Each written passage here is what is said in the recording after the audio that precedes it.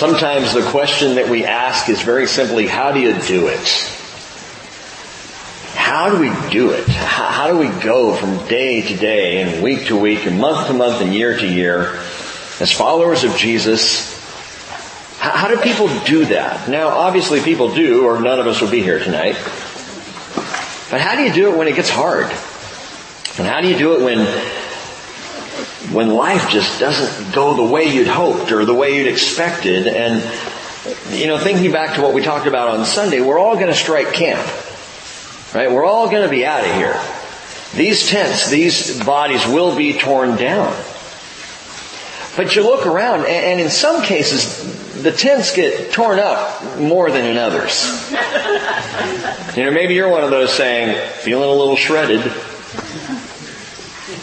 This is why I think the Lord chose for Paul to be his instrument.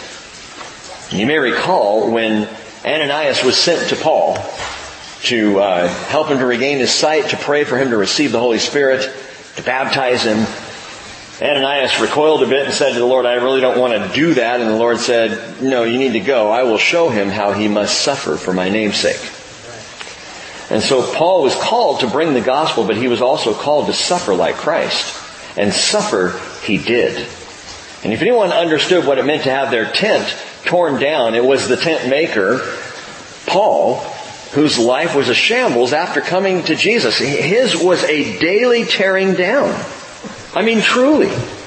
So if you ever get discouraged or you ever think life is hard, spend 5 minutes with Paul.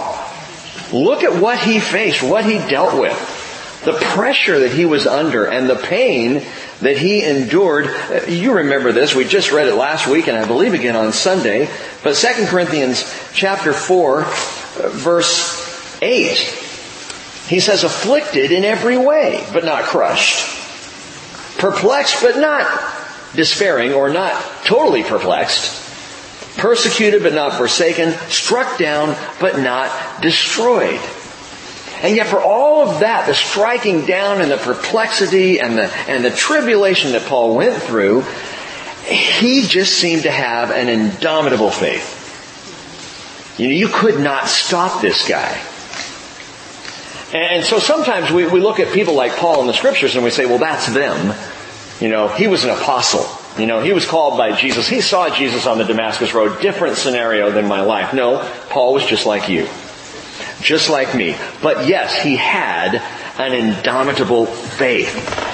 And I look at Paul, and there are days, good and bad, where I say, I want a faith like that. I want a faith of that caliber. I would love to run the way Paul ran the race. So how did he do it? It's a faith that says, down in verse 6 of chapter 5, therefore, being always of good courage, and knowing that while we are at home in the body, we are absent from the Lord, for we walk by faith and not by sight.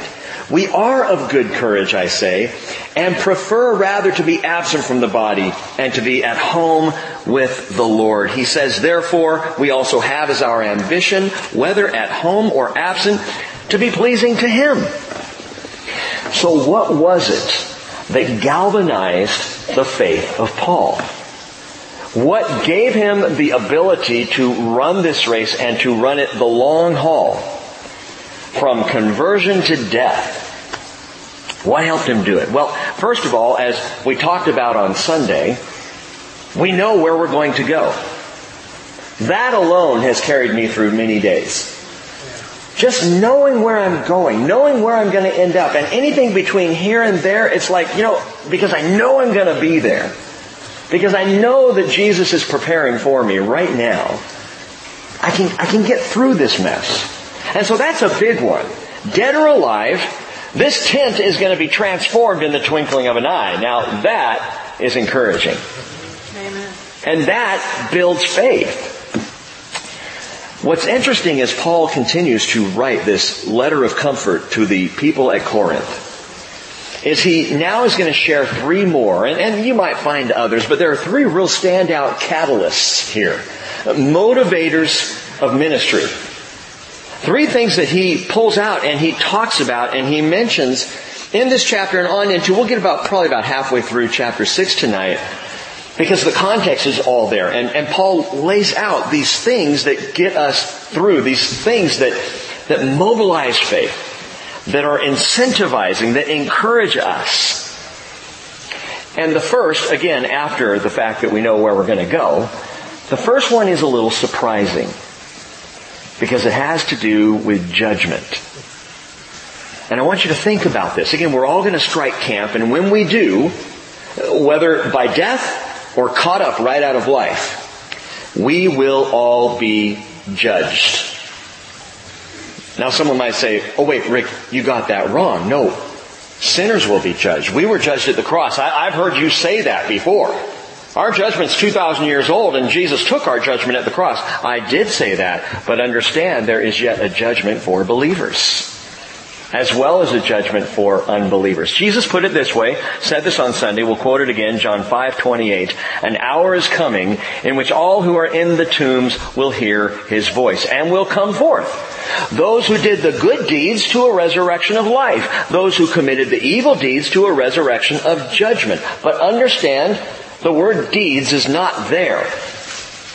So correctly spoken and correctly read, what Jesus said, those who did the good to a resurrection of life. And those who did the evil to a resurrection of judgment. Let's be a little more specific. Those who did the good will be raised if you are in the grave. If the body is in the tomb, the body will rise to a resurrection of life if prior to going into the grave you did the good. The word good there is agathos. And it's translated good. It's also simply translated useful. And what Jesus is driving at, and I understand this because it fits the context of all Scripture, what Jesus is saying is, those who make the good choice will be resurrected to life. And I did say this on Sunday, there's one good choice you can make. Choose Jesus. You choose Him as Lord and Savior. That is the good that you can do. All other good God gives you to do. He enables you to do, me to do. Even the non-believer does good in this world because God is good. And so there is goodness, thanks to the presence of God and the work of God and the creation of God. But the good that I choose is to choose Jesus. But there's also those who commit the evil. And the evil is not necessarily deeds. It is again a choice. The word evil here, I kind of like this word in the Greek. It's foulos. And it's utterly foul. Those who do the foulos. But listen, like agathos means good and useful, foulos literally means worthless. Those who made the worthless choice will be raised up for a judgment. The worthless choice will be judged at the great throne of God. And you can read about that. Revelation 20 verses 11 through 15 describes what I as a child grew up fearing, Judgment Day. The long line to find out if you're in or if you're out. It's completely flawed theology, but the great throne judgment is Judgment Day, but it is only a judgment of those who didn't believe, of those who made the worthless choice. What is the worthless choice? To choose now as opposed to then. To choose me instead of Him.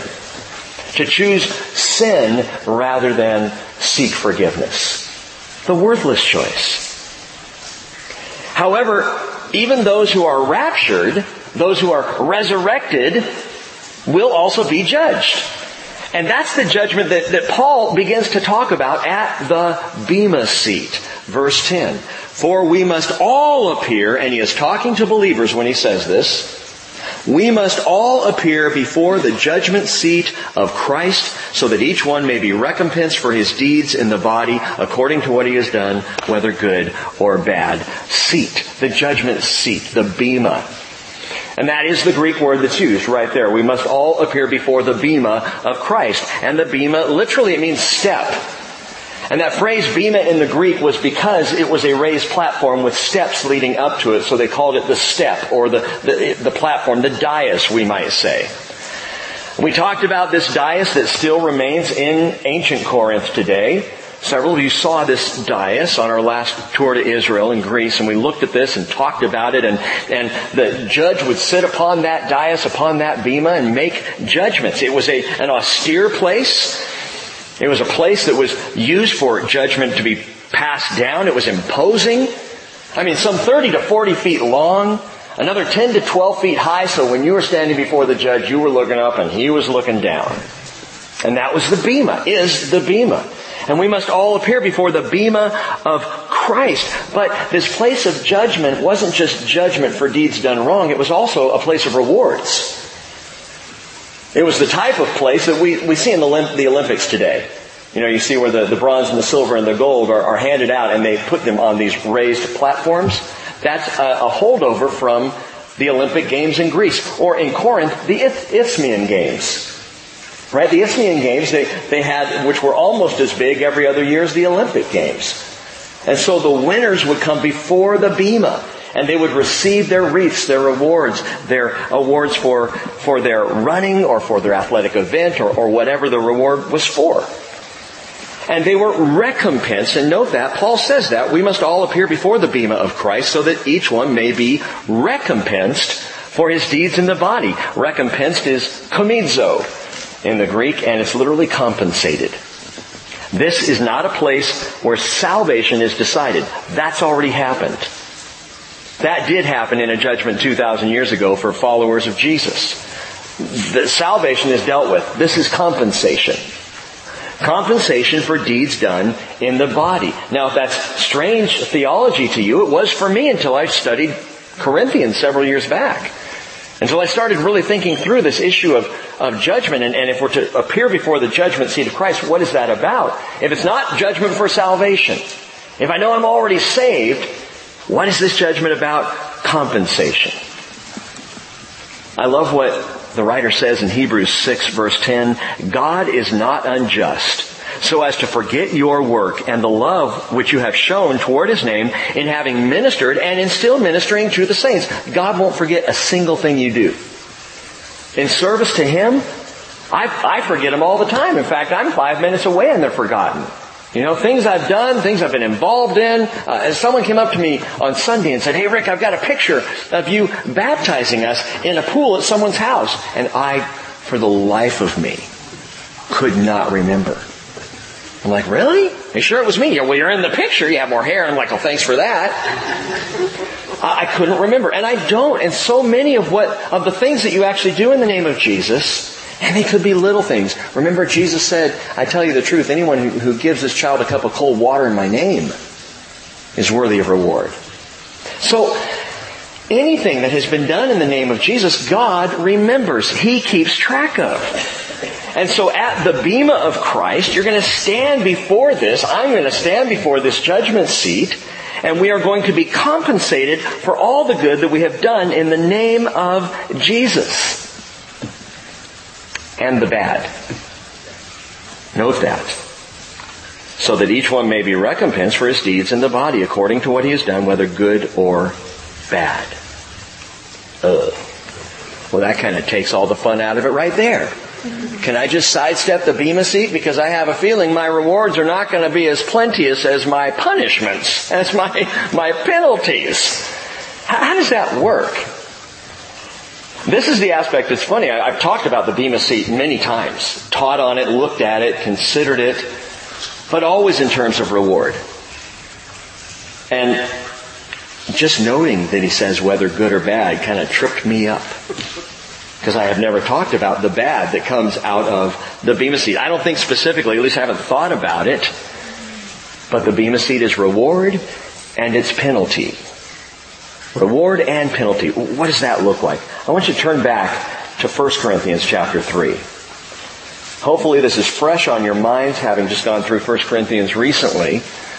But 1 Corinthians chapter 3 parallels exactly what Paul is saying in 2 Corinthians chapter 5 verse 10, referring to the bema seat, talking about this issue of both rewards and penalty. Because both are going to take place right then and there at the judgment seat of Jesus. Follow along, verse 11, Paul says, "No man can lay a foundation other than the one which is laid, which is Jesus Christ." Amen. Love that verse. Right on, verse 12.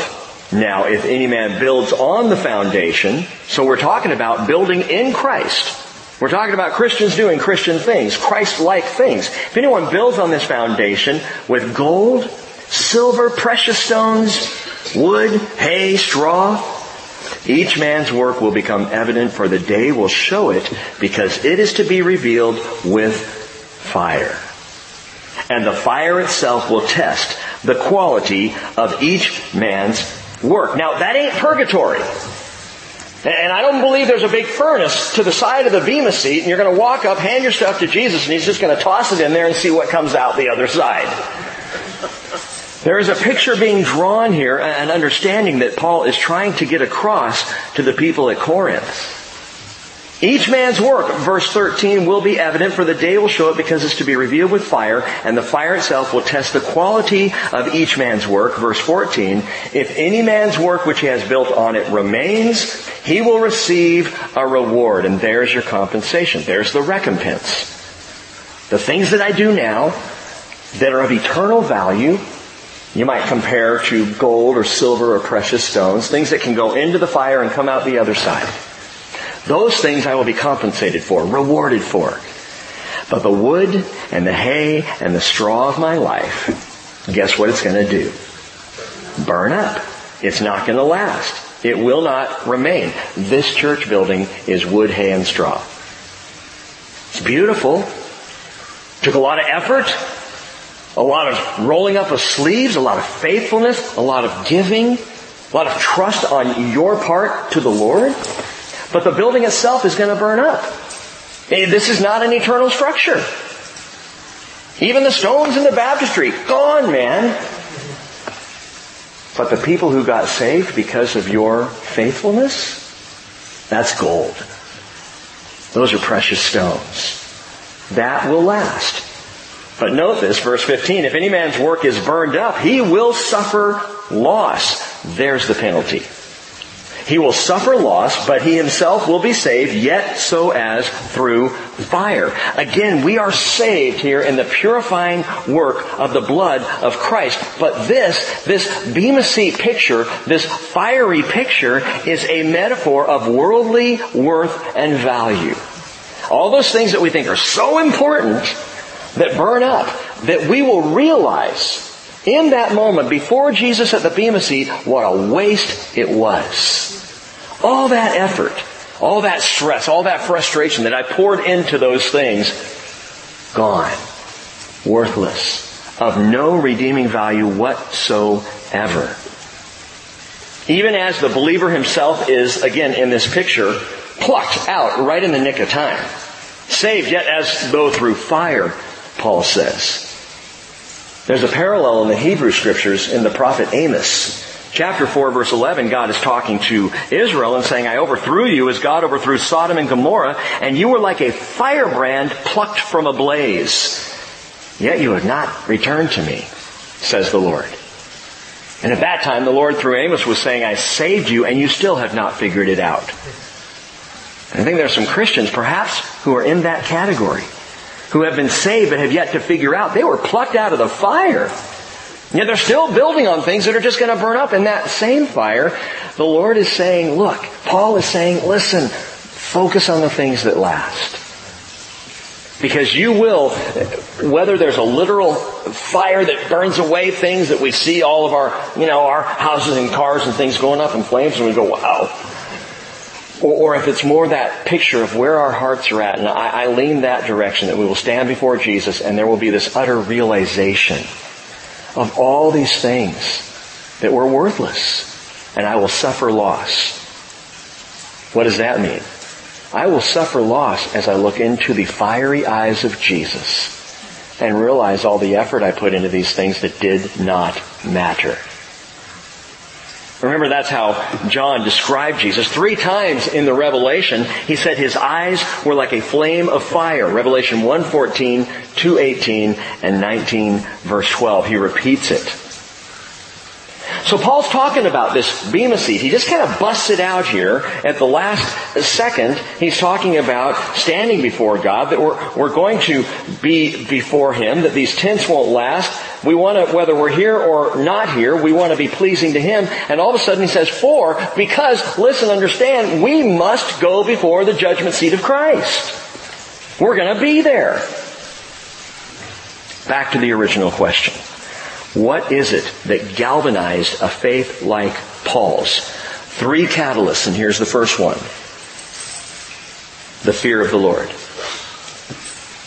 The fear of the Lord was tantamount in Paul's relationship with Jesus, in his life, in his ministry. The fear of the Lord was a catalyst to this man's faith. Look at verse 11.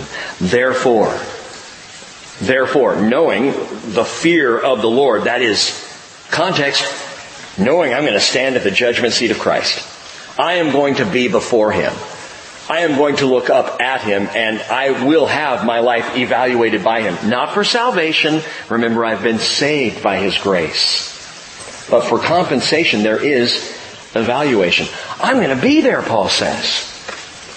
I'm going to stand there, and he says, therefore, knowing the fear of the Lord, we persuade men. I am an evangelist because I know I'm going to have to give an account for myself. I know I'm going to have to respond to the Lord. The fear of the Lord. Now, sometimes it takes a while to understand what the fear of the Lord really is. To young believers, the fear of the Lord is uncomfortable. And so we often would change the word to awe.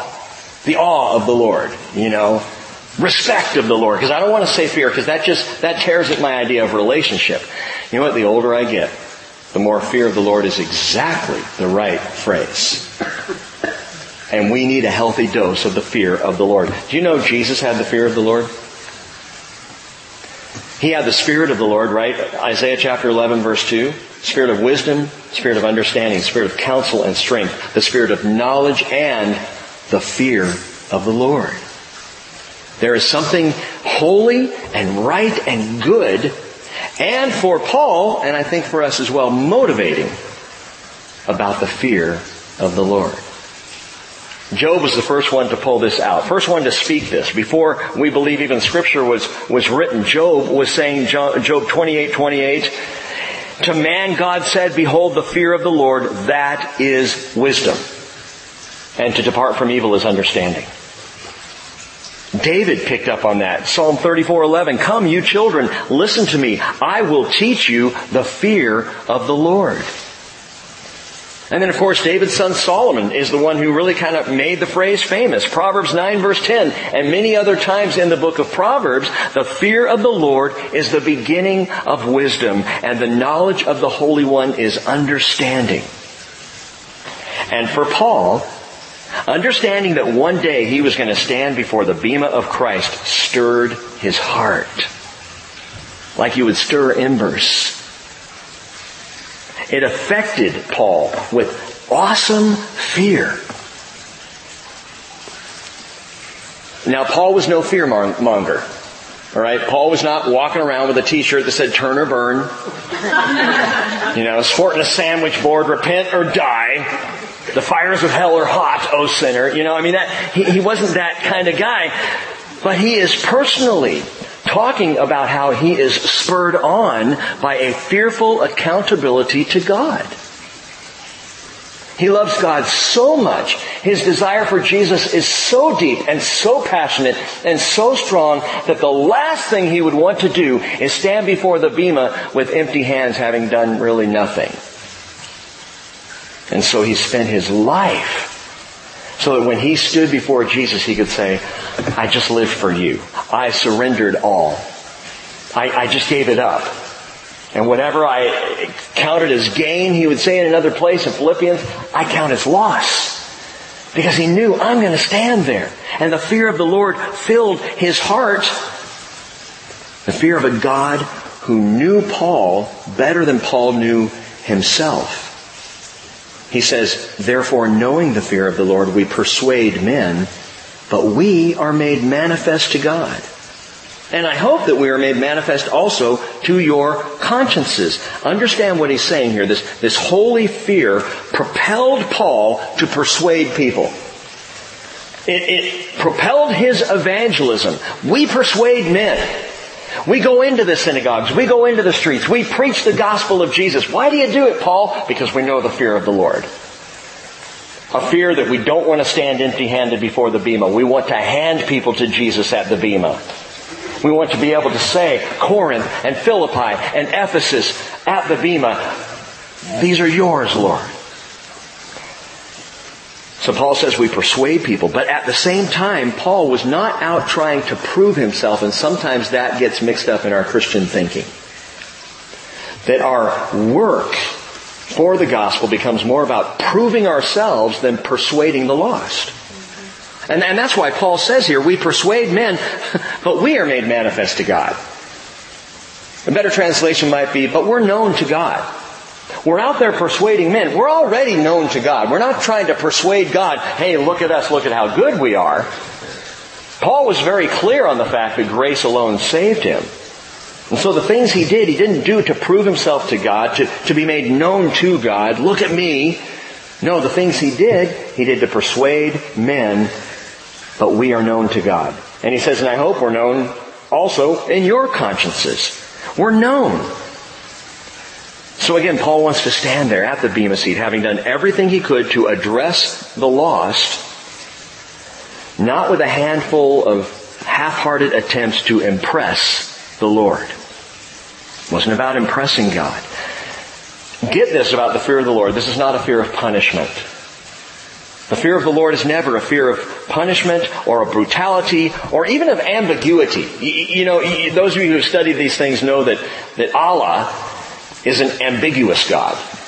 That the God of the Quran, it can change his mind in a heartbeat. You never really know what he thinks. And a good Muslim would say that. I could have one foot in heaven and be kicked out and sent to hell, a Muslim could say. And Muhammad himself didn't know whether or not he would actually be saved, quote unquote. Because that's the kind of God Allah was. Well, that's not the kind of God we have. And in fact, John says, 1 John 4:17, by this love is perfected with us, so that we may have confidence in the day of judgment, because as he is, so also are we in the world. There is no fear in love. Perfect love casts out fear, because fear involves punishment, and the one who fears is not perfected in love. Paul knew that. John knew that, and yet they also knew the fear of the Lord. Well, which one is it? You know, does perfect love cast out fear? Or do I fear the Lord? Yes. Perfect love casts out all fear of judgment because God is a God of grace. But I fear the Lord because God is a God of perfect righteousness. You know why things have to burn up at the bema seat? Because Jesus is absolutely pure. And no impurities will enter into the presence of God. So all that chaff and all that junk in our lives has to be burned out, has to be gotten rid of. We are known by God, and because we are known by God, as Paul says, the fear of the Lord really has much more to do with a reverent desire to please Him. That's what we want to do. The fear of the Lord makes me I don't want to placate Him, I want to please Him. You know, I don't want to mollify Him, I want to glorify Him. I want to offer to Him something that truly blesses my God. People feared the gods of Molech and the god Baal and the Ashtoreth and these other gods because they were brutal and demanding and exacting. And so the people would bring their sacrifices to appease their gods. We are not trying to appease God, we want to please God. Because He paid the perfect sacrifice in Jesus. So He already knows us. Paul says this fear of the Lord is a very real thing in my life. But he also says, Corinthians, I hope you know us too. I hope by now you know my heart. And you know what's making me tick. Verse 12 he says, we are not again commending ourselves to you, but are giving you an occasion to be proud of us. So that you will have an answer for those who take pride in appearance and not in heart. It's the same idea of what he said back in chapter 1 verse 14. He said, we are your reason to be proud as you also are ours in the day of our Lord Jesus. Proud, that is confident, pleased, heads held high. You know, I know Paul. Paul's a good guy. Paul loves Jesus. I know Paul's heart. You see, there were people in Corinth who didn't really know Paul and had an opinion about Paul. And so Paul says, look, you know us. I want you to have confidence in knowing us. Because there are some people who just look at appearances and not at the heart. Paul's appearance, by all historical account, was not good. I don't know if you know this. They say he was short. No offense. Not bad to be short. Sorry, Deb. I never thought of you as short till this moment.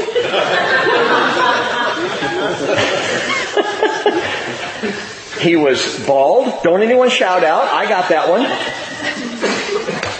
He had a hook nose.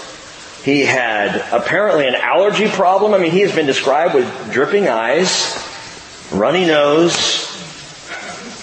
Just not a real attractive guy. And there were people in Corinth who really apparently ragged on Paul. And he's saying, look, some find themselves just taking pride in appearance. Paul was not a formidable looking guy. But he says, now we want you to have an answer for those who take pride in appearance and not in heart. Not in heart. Do I need to tell you that religion is all about outward appearance? That that's kind of the point. It's how we dress it up and make it look. It's the mask we put on. We've been over this many times over the years. That we're not about religion. We're not about the look, the right look of a follower of Jesus. We are about the heart. Because God is about the heart and not about superficial things. 1 Samuel 16:7, the Lord said to Samuel, man looks at the outward appearance, but the Lord looks at the heart. It's interesting that God said that to Samuel, who would anoint David, because it was David who would later say to Solomon, 1 Chronicles 28 verse 9, the Lord searches all hearts and understands every intent of the thoughts. God is far more interested in motives than He is in actions. He's far more interested in what's going on in my spirit than what my flesh looks like or what I present outwardly, superficially. And so Paul is saying here, look, knowing and being known by Him, it keeps my ministry in a position of holy fear. It is a right position to be in. And Corinthians, you know this about me. You understand this. Verse 13. For if we are beside ourselves, it's for God. If we are of sound mind, it's for you. I love this. Clearly, some thought Paul was nuts. And he addresses this because the phrase beside ourselves literally means cuckoo. Paul could just as easily be saying, call me crazy, color me cuckoo. But understand that if we are seen as insane beside ourselves, it is for God. What does that mean? It means Paul doesn't really care if he looks crazy. He isn't really concerned if his lifestyle is not understood by people around him. The risks that he took, the boldness that he had, the nonstop effort of the gospel. Some were like, Paul, lighten up, you're nuts. You keep getting kicked out of cities. Maybe you ought to back it down a bit. And yet Paul wouldn't. And he says, look, if you think I'm crazy, fine. If it's for the gospel, count me in. Consider me insane. Are you a little crazy for Christ? Do you know that that's okay? To be seen as a little off your rocker? Man, this guy, all he talks about is Jesus, Jesus, Jesus.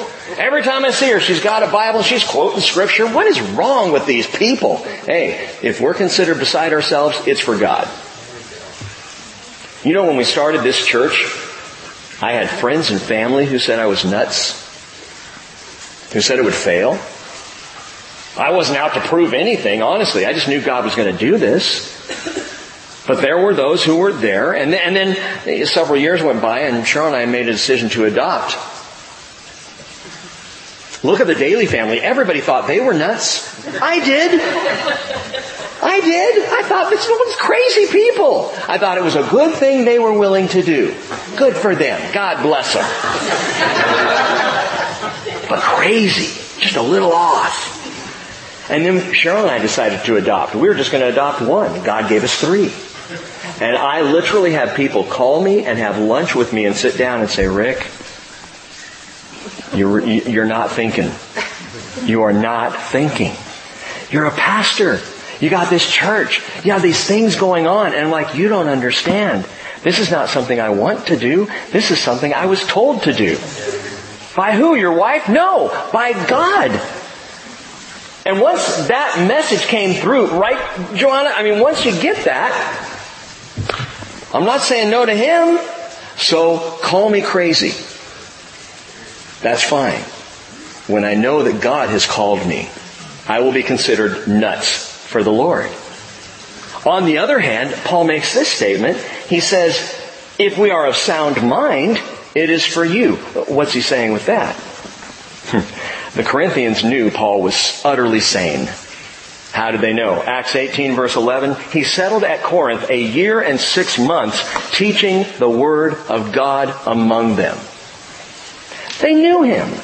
They had listened to him. They knew when he came in, he wasn't this overtly eloquent guy, but he just kept preaching Jesus, Jesus, Jesus.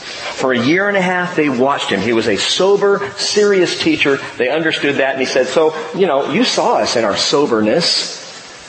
You understood where we were coming from. So there are those out there saying we're crazy. That's fine. If it promotes the gospel, wonderful. But you know better. And you know that we are absolutely sane. In all of this, I think we can honestly say it was the fear of the Lord.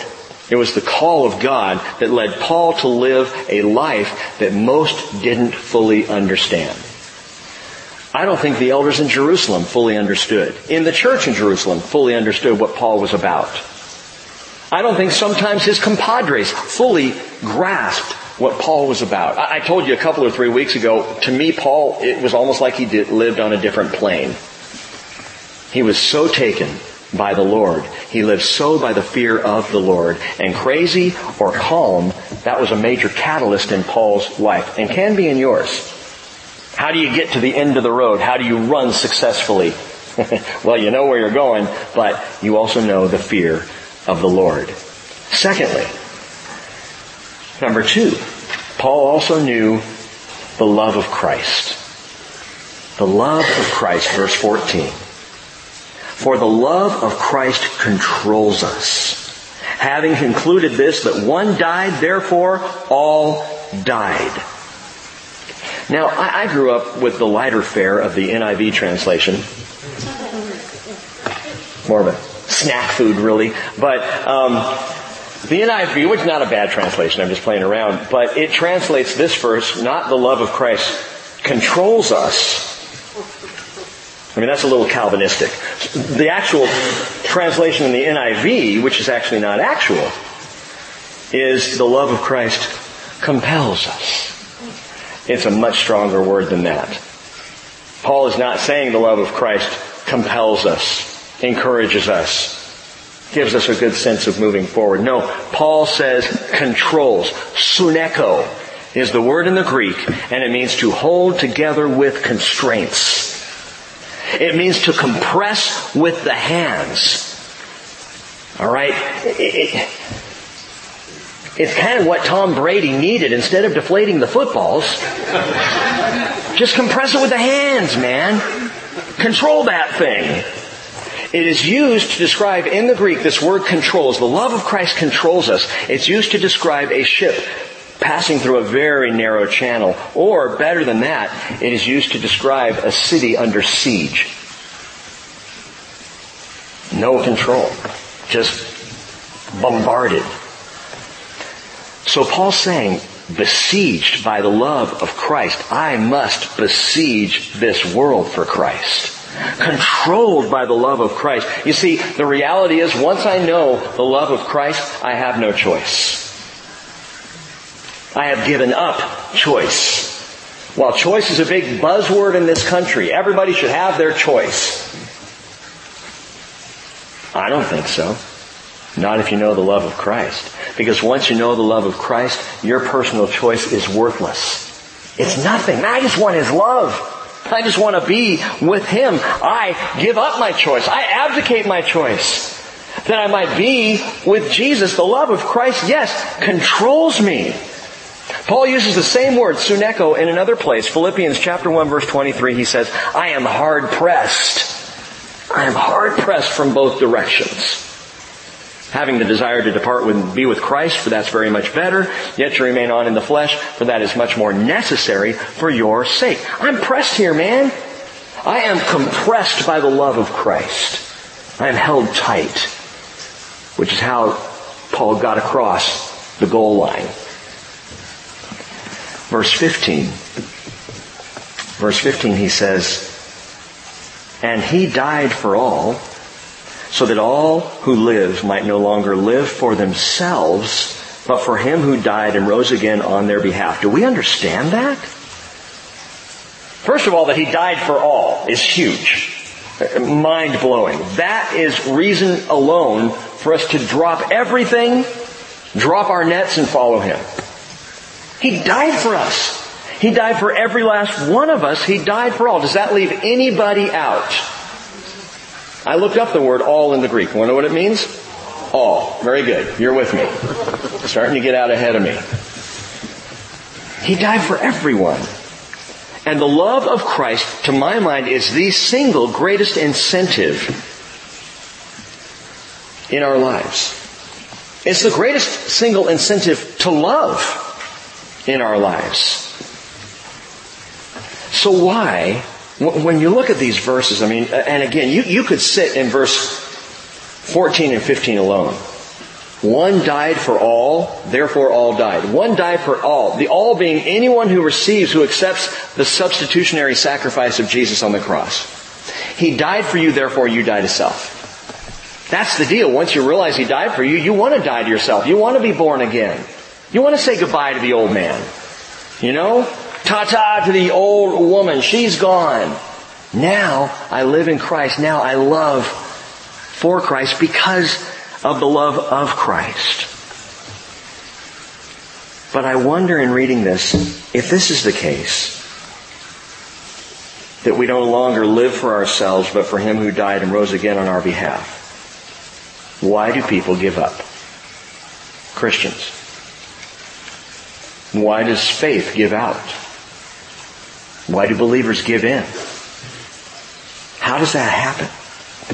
A 2016 study by the Fuller Institute, Barna Research, and PastoralCare.inc. was recently released and reveals several things. I won't get into all of this, but just a few bullets here, that over 1,700 pastors left the ministry in America last year. Per month. Per month. 1,700 pastors per month over the last 12 got out of ministry. Of that 1,700, 1,300 were fired.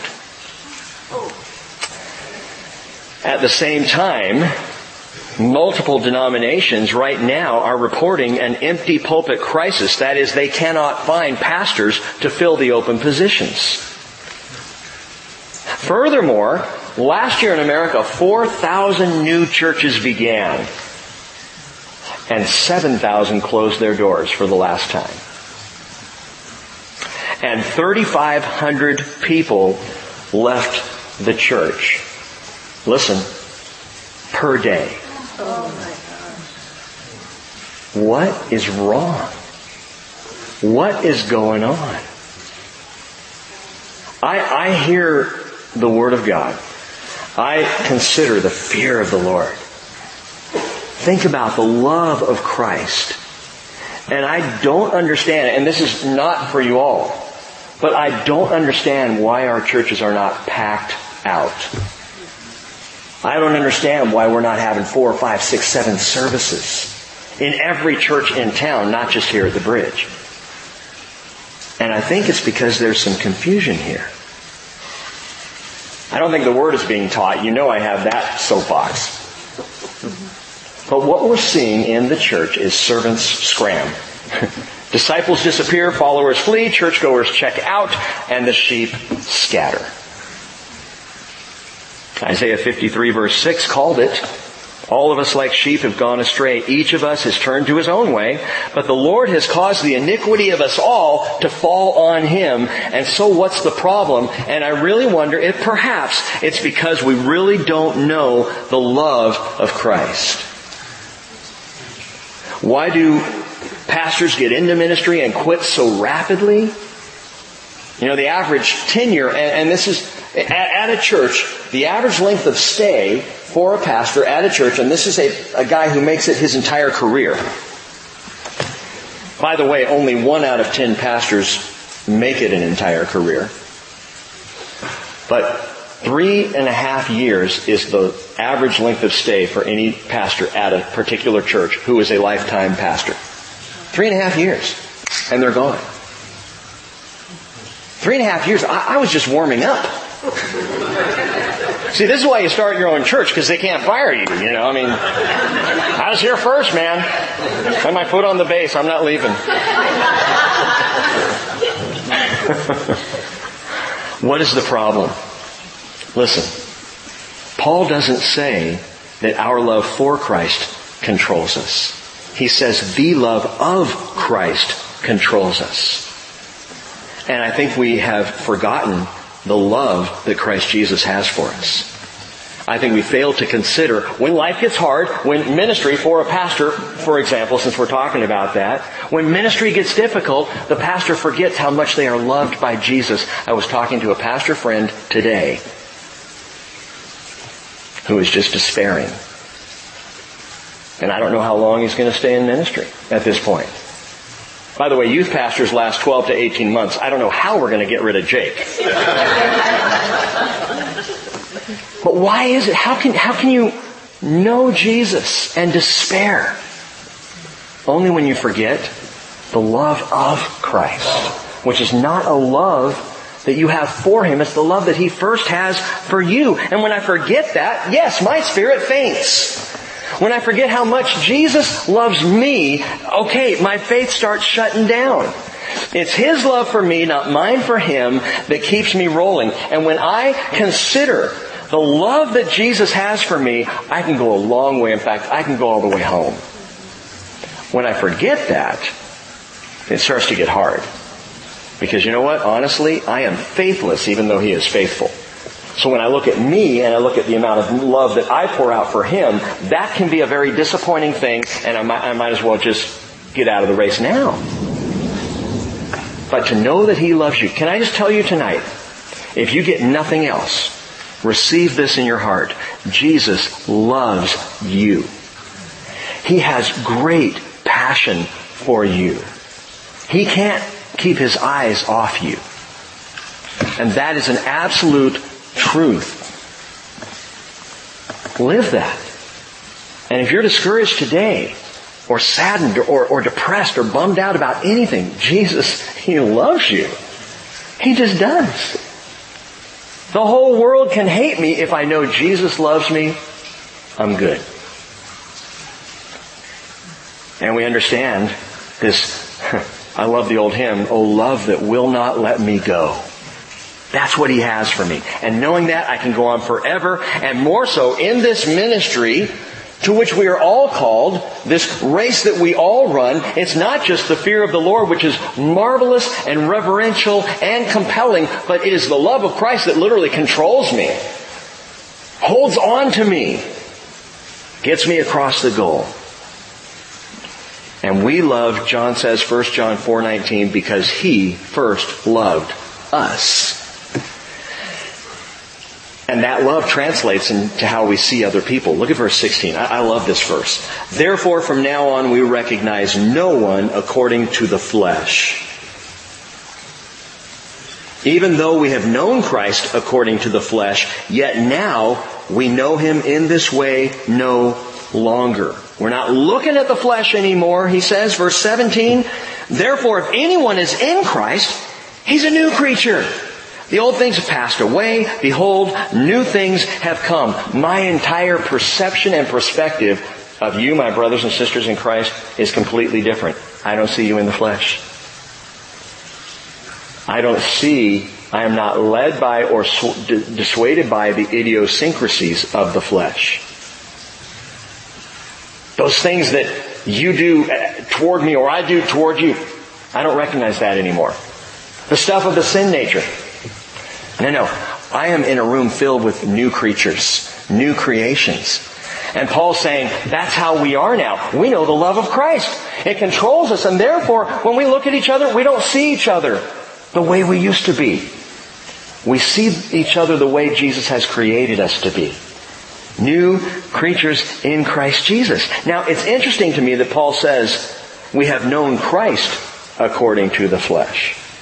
Though we have known Christ according to the flesh, we don't know Him this way anymore. Wait a minute, Paul. When did you know Christ according to the flesh? There are some who think that perhaps, because of this statement of Paul, we have known Christ according to the flesh, that Paul saw Jesus in His ministry in Jerusalem. And if so, and this is just surmise, if Paul did see Jesus in Jerusalem, he would have hated Him. That rabble-rousing rabbi, Nazarene nuisance. And he went on a bender to burn down the church, didn't he? And it's entirely likely that he did see Jesus in the flesh at that time and did not understand Him and had an anger and a hatred toward Him. But then he saw Him on the Damascus Road and everything changed. And it wasn't Jesus who changed, it was Paul who changed. Paul who became a new creature. He didn't see Jesus for who He was. And now he can't see Jesus at all for what he used to think. And because of that, Paul says, when we look at each other, we don't see each other in the flesh. We don't judge by the flesh. We don't judge by the old sin nature. We only see each other as new creations. Man, by the love of Christ, I am now compelled, controlled to love you. And you me. Let's make sure it goes both ways. And he says in verse 18, now all these things are from God, who reconciled us to Himself through Christ and gave us the ministry of reconciliation. Namely, that God was in Christ reconciling the world to Himself, not counting their trespasses against them. What does that tell us about how we treat each other? He says, not counting their trespasses against them, and He has committed to us the word of reconciliation. And I think we might work through that word a little bit on Sunday. I haven't decided yet, but I'm starting to think that's what we need to talk about. But right now we're getting to this third ministry motivator, the fear of the Lord, the love of Christ. And before we do, did you notice what Paul said back there in verse 19 about the godness of Jesus? He says, namely, that God was in Christ. How much more clear do we need to be? Jesus in the flesh was God in the flesh. Jesus is God. Any questions? Paul would later say in 1 Timothy 3:16, without controversy, great is the mystery of godliness, and here it is. God was manifest or known in the flesh. Justified in the Spirit, seen of angels, preached unto the Gentiles, believed on in the world, and received up into glory. God was in Christ, reconciling the world to Himself, not counting their trespasses against them. And He has committed to us the word of reconciliation. And here comes the third catalyst. This same God and King has committed this same ministry, that is the ministry of God in Christ, which is the ministry of reconciliation. He has now committed it to you and to me. Ministry motivator number 3, the assignment of the ambassador. Therefore, verse 20, we are ambassadors for Christ. As though God were making an appeal through us. And Paul is speaking to Corinth. We beg you on behalf of Christ, be reconciled to God. He made Him who knew no sin to be sin on our behalf, so that we might become the righteousness of God in Him. You know, we hear that verse often. We even have songs that sing that verse, verse 21. He made Him who knew no sin to be sin on our behalf, so that we might become the righteousness of God in Him. Don't let the familiarity of this verse lessen its weight and its impact. Such is the love of Christ. And this should also stir in us the fear of the Lord. That Jesus didn't just take away sin, He became sin. He didn't just come up to you with a scrub brush and a bucket of soap, and scrub the sin off of you. He became sin. I mean, He was, can I say, sin incarnate? That when Jesus was on the cross, He was covered in the filth of sin of all time. He became sin on our behalf. No wonder Isaiah had said before, surely our griefs He Himself bore and our sorrows He carried. And we ourselves esteemed Him stricken, smitten of God, and afflicted. Well, of course He was. He became sin. In Isaiah 53 verse 5, He was pierced through for our transgressions. He was crushed for our iniquities. The chastening of our well-being fell upon Him. And by His scourging we are healed. He became sin. I don't know if there's a weightier statement in all of Scripture. Galatians 3:13, Paul says, Christ redeemed us from the curse of the law, having become a curse for us. For it is written, cursed is everyone who hangs on a tree. And man, that stirs in me the fear of the Lord, a God who would do that. And it stirs in me the love of Christ beyond comprehension. And it calls me as an assigned ambassador. Paul knew his assignment. Do you know yours? Do you understand when Paul says we are ambassadors for Christ, he's not just talking about him and his little missionary team. He's talking about us. We are ambassadors of the kingdom. We are assigned the role of bringing this message, fear of the Lord and the love of Christ. We are assigned to bring it to the world, the gospel. That is our calling. That is our purpose. And by the way, that's stuff that won't burn up at the bema seat. The bringing of the gospel. And note this, ambassadors, you have been given an amazing authority. Ambassador. Ambassadors for Christ. The word ambassador is presbyo. You Bible students, does that sound familiar? Don't say Presbyterian. Presbyteros, elder.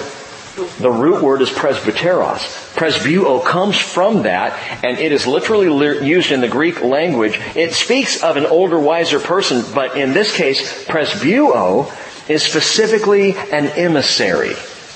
It is a representative and ambassador, but understand, with full authority. When you go with the message of Jesus, you go with the full weight and authority of Jesus to bring that message. You are speaking on His behalf. You are giving His words. And that's why He says in verse 1 of chapter 6, and working together with Him, we also urge you not to receive the grace of God in vain. What? So He's not just sending us, but we are working with Him as His ambassadors with full authority. Paul says, that's the deal, man. And we urge you not to receive the grace of God, therefore, in vain. Wait a minute. How do you receive the grace of God in vain? Well, we empty grace. In vain just means in emptiness. We empty grace when we think we've earned it. Anyone who thinks they have done anything good to earn the grace of God, you're emptying it out. You've received it in vain. Because the grace of God is what you cannot earn. We empty grace when we tie it down. Kind of like the Pharisees, who would go and make a proselyte, and when they made one, a follower like themselves, Jesus said they made them twice as much a son of hell as they were. So when we have received grace, but we tie it down and don't allow others to, we empty grace. We also empty grace just by keeping our mouths shut. When we don't, speak of it. Did you receive the grace of God in vain? Well, no, I'm saved by grace. Who was the last person you told? Because if we don't really believe it enough to share it, we empty it. And we receive it in vain. Paul said to Titus chapter 2 verse 11, "For the grace of God has appeared, bringing salvation to all men and instructing us to deny ungodliness and worldly desires, to live sensibly, righteously, and godly in the present age, looking for the blessed hope and the appearing of the glory of our great God and Savior, Christ Jesus." That's what grace does. And a grace that is not received in vain is a grace that in and of himself, you could add that actually as a motivator, as another catalyst, and that's simply the grace of God.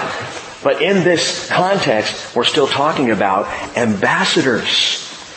Ambassadors, verse 2. Paul says, "At the acceptable time, I listened to you.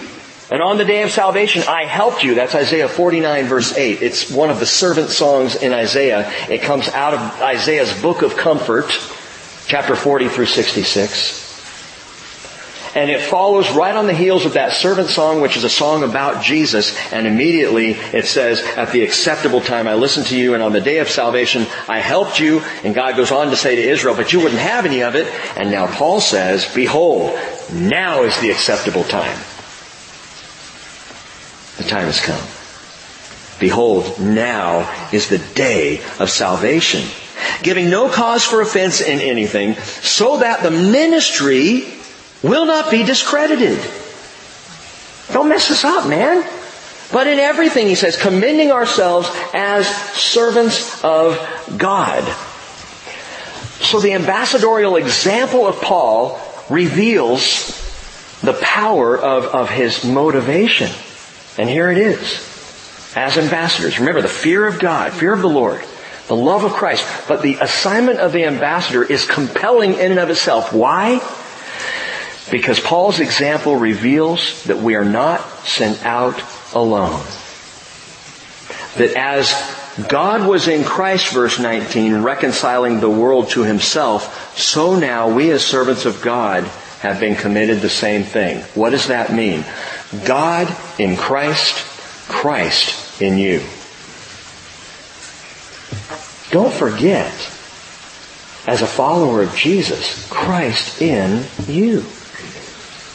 You want to have something that gives you endurance? There you go. Boy, I'm feeling weak this week. You know what? But Christ is in me. I'm a little worn out by all the things going on in this world. Christ is in me. I don't know if I can make it, even to Sunday. Christ is in me. Along with the fear of the Lord and the love of Christ, Christ Jesus himself has made his home in me. John 14:18, "I will not leave you as orphans," he promised. "I will come to you. After a little while, the world will no longer see me, but you will. You will see me because I live, you will live also." That is, and he goes on to explain, "I will make my abode in you." Christ is in me, reconciling the world now to God, just as God was in Christ reconciling the world to himself. That's the power of the ambassador. We don't just have a message, we have the King in us to help us, to motivate us to bring that message. And if you want a finer point, Colossians 1:27, Paul says, "God willed to make known what is the riches of the glory of this mystery among the Gentiles, which is Christ in you, the hope of glory." Ambassadors sent out, not having to call home to find out what the president or the king wants us to do, because the king's right here. So in the moment I say, "Lord Jesus, how do you want me to handle this?" And off I go. Christ in me. And what ultimately is the result? And we'll finish with this. Watch this. "But in everything," verse 4, "commending ourselves as servants of God," he says, "in much endurance, in afflictions, in hardships, in distresses, in beatings, in imprisonments, in tumults, in labors, in sleeplessness, in hunger." And I think we've just come full circle, Paul. Right back to, remember, he was talking about the hardship back in chapter 4. The difficulties, the challenges. He'll illuminate that even more as he goes. And we're right back to it. And so you read, if you just read those verses, affliction, hardship, distress, beatings, imprisonments, tumults, labor, sleeplessness. who would read that and go, "Oh, wow, where do I sign up for that?" We're starting up a new sleeplessness and being beat about the head and face ministry. Want to join? Paul says, that's the deal, ambassadors. But then he continues, watch this. In purity, verse 6. in knowledge. Oh, we get that. In patience, kindness, in the Holy Spirit, in genuine love. This is getting better and better. In the word of truth, in the power of God, by the weapons of righteousness for the right hand and the left. What does that mean? Well, typically the right hand would be a weapon of offense and the left hand would be a weapon of defense. And Paul will illuminate that even further in Ephesians chapter 6. But we have both kinds of weapons. We can go on the offensive and we have great defense as well in the Lord. He says, by glory, verse 8. Yes, I'm so into this now. And dishonor. Ugh. By evil report. Yeah.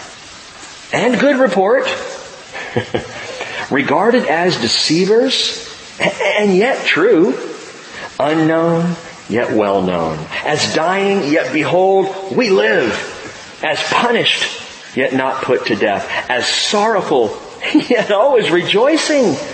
As poor, I love this. He doesn't say yet rich. He says yet making many rich. And as having nothing, yet possessing all things. Marvelous.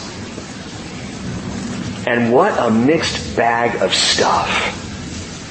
He writes out, he explains all these really negative things that, again, wouldn't sell a church program at all. And then all these other things that, well, yeah, I like those. I'll sign up for that. And then he concludes by mixing the two together. The good, the bad, the ugly, it's all right here. How do we live with such a mixed bag of pain and promise, of cruelty and blessing? See, this is the reality of the ambassador's walk. The truth of the Christian life is all of that is included. All of it. How do we live with that? I mean, wouldn't you think the bad would cancel out the good? According to the Harvard Business Review, the ideal praise to criticism ratio for motivating people is approximately 6 positives for every 1 negative. Which means I need to build Rachel up 6 times before I can rip her once. I'll keep that in mind as you continue in this staff journey. Yeah. And they've actually done studies on this and checked out these different groups and how they responded to negative charges by the boss and positive stuff. 6. So you need 6 and they should have 1 negative because you do need some negative. Every now and then, look, you're not doing this well. So 6 to 1. There is a greater truth in the motivation of Jesus' people. We know the fear of the Lord. We have the love of Christ. We understand the assignment of the ambassador. But as ambassadors of Jesus Christ, you should expect trials and difficulties in greater measure than anybody else. But you should also expect blessing in greater measure than anybody else. And the blessings of God far outweigh the difficulties of this life. How do I deal with all that? I just keep my eyes on Jesus. I keep looking at the blessings. I know the fear of the Lord. I am held by, compressed by the love of Christ. And I'm an ambassador, man. Don't mess with me. That'll galvanize your faith. Let's pray. Lord Jesus, it is with great encouragement that we read this letter of Paul. And we hear how this one servant expresses and explains his moving through this life, this calling that is placed on him as one of your ambassadors, as an apostle. Lord, we sang tonight, send me. We sang, I surrender all. May these not simply be words in a song, but the cry of our heart. And Father, I pray when it gets difficult that we will look to the blessings, that we will recognize all that we've talked about here tonight, but most importantly, Father, that we will just fix our eyes on Jesus. Because always, Lord, when we do, we realize that the blessings do far outweigh the challenges. We know that you will complete this work in us. And so I pray, Lord, that this teaching tonight and your words would be confidence and encouragement and a catalyst for our faith until Jesus comes in Jesus' name. Amen.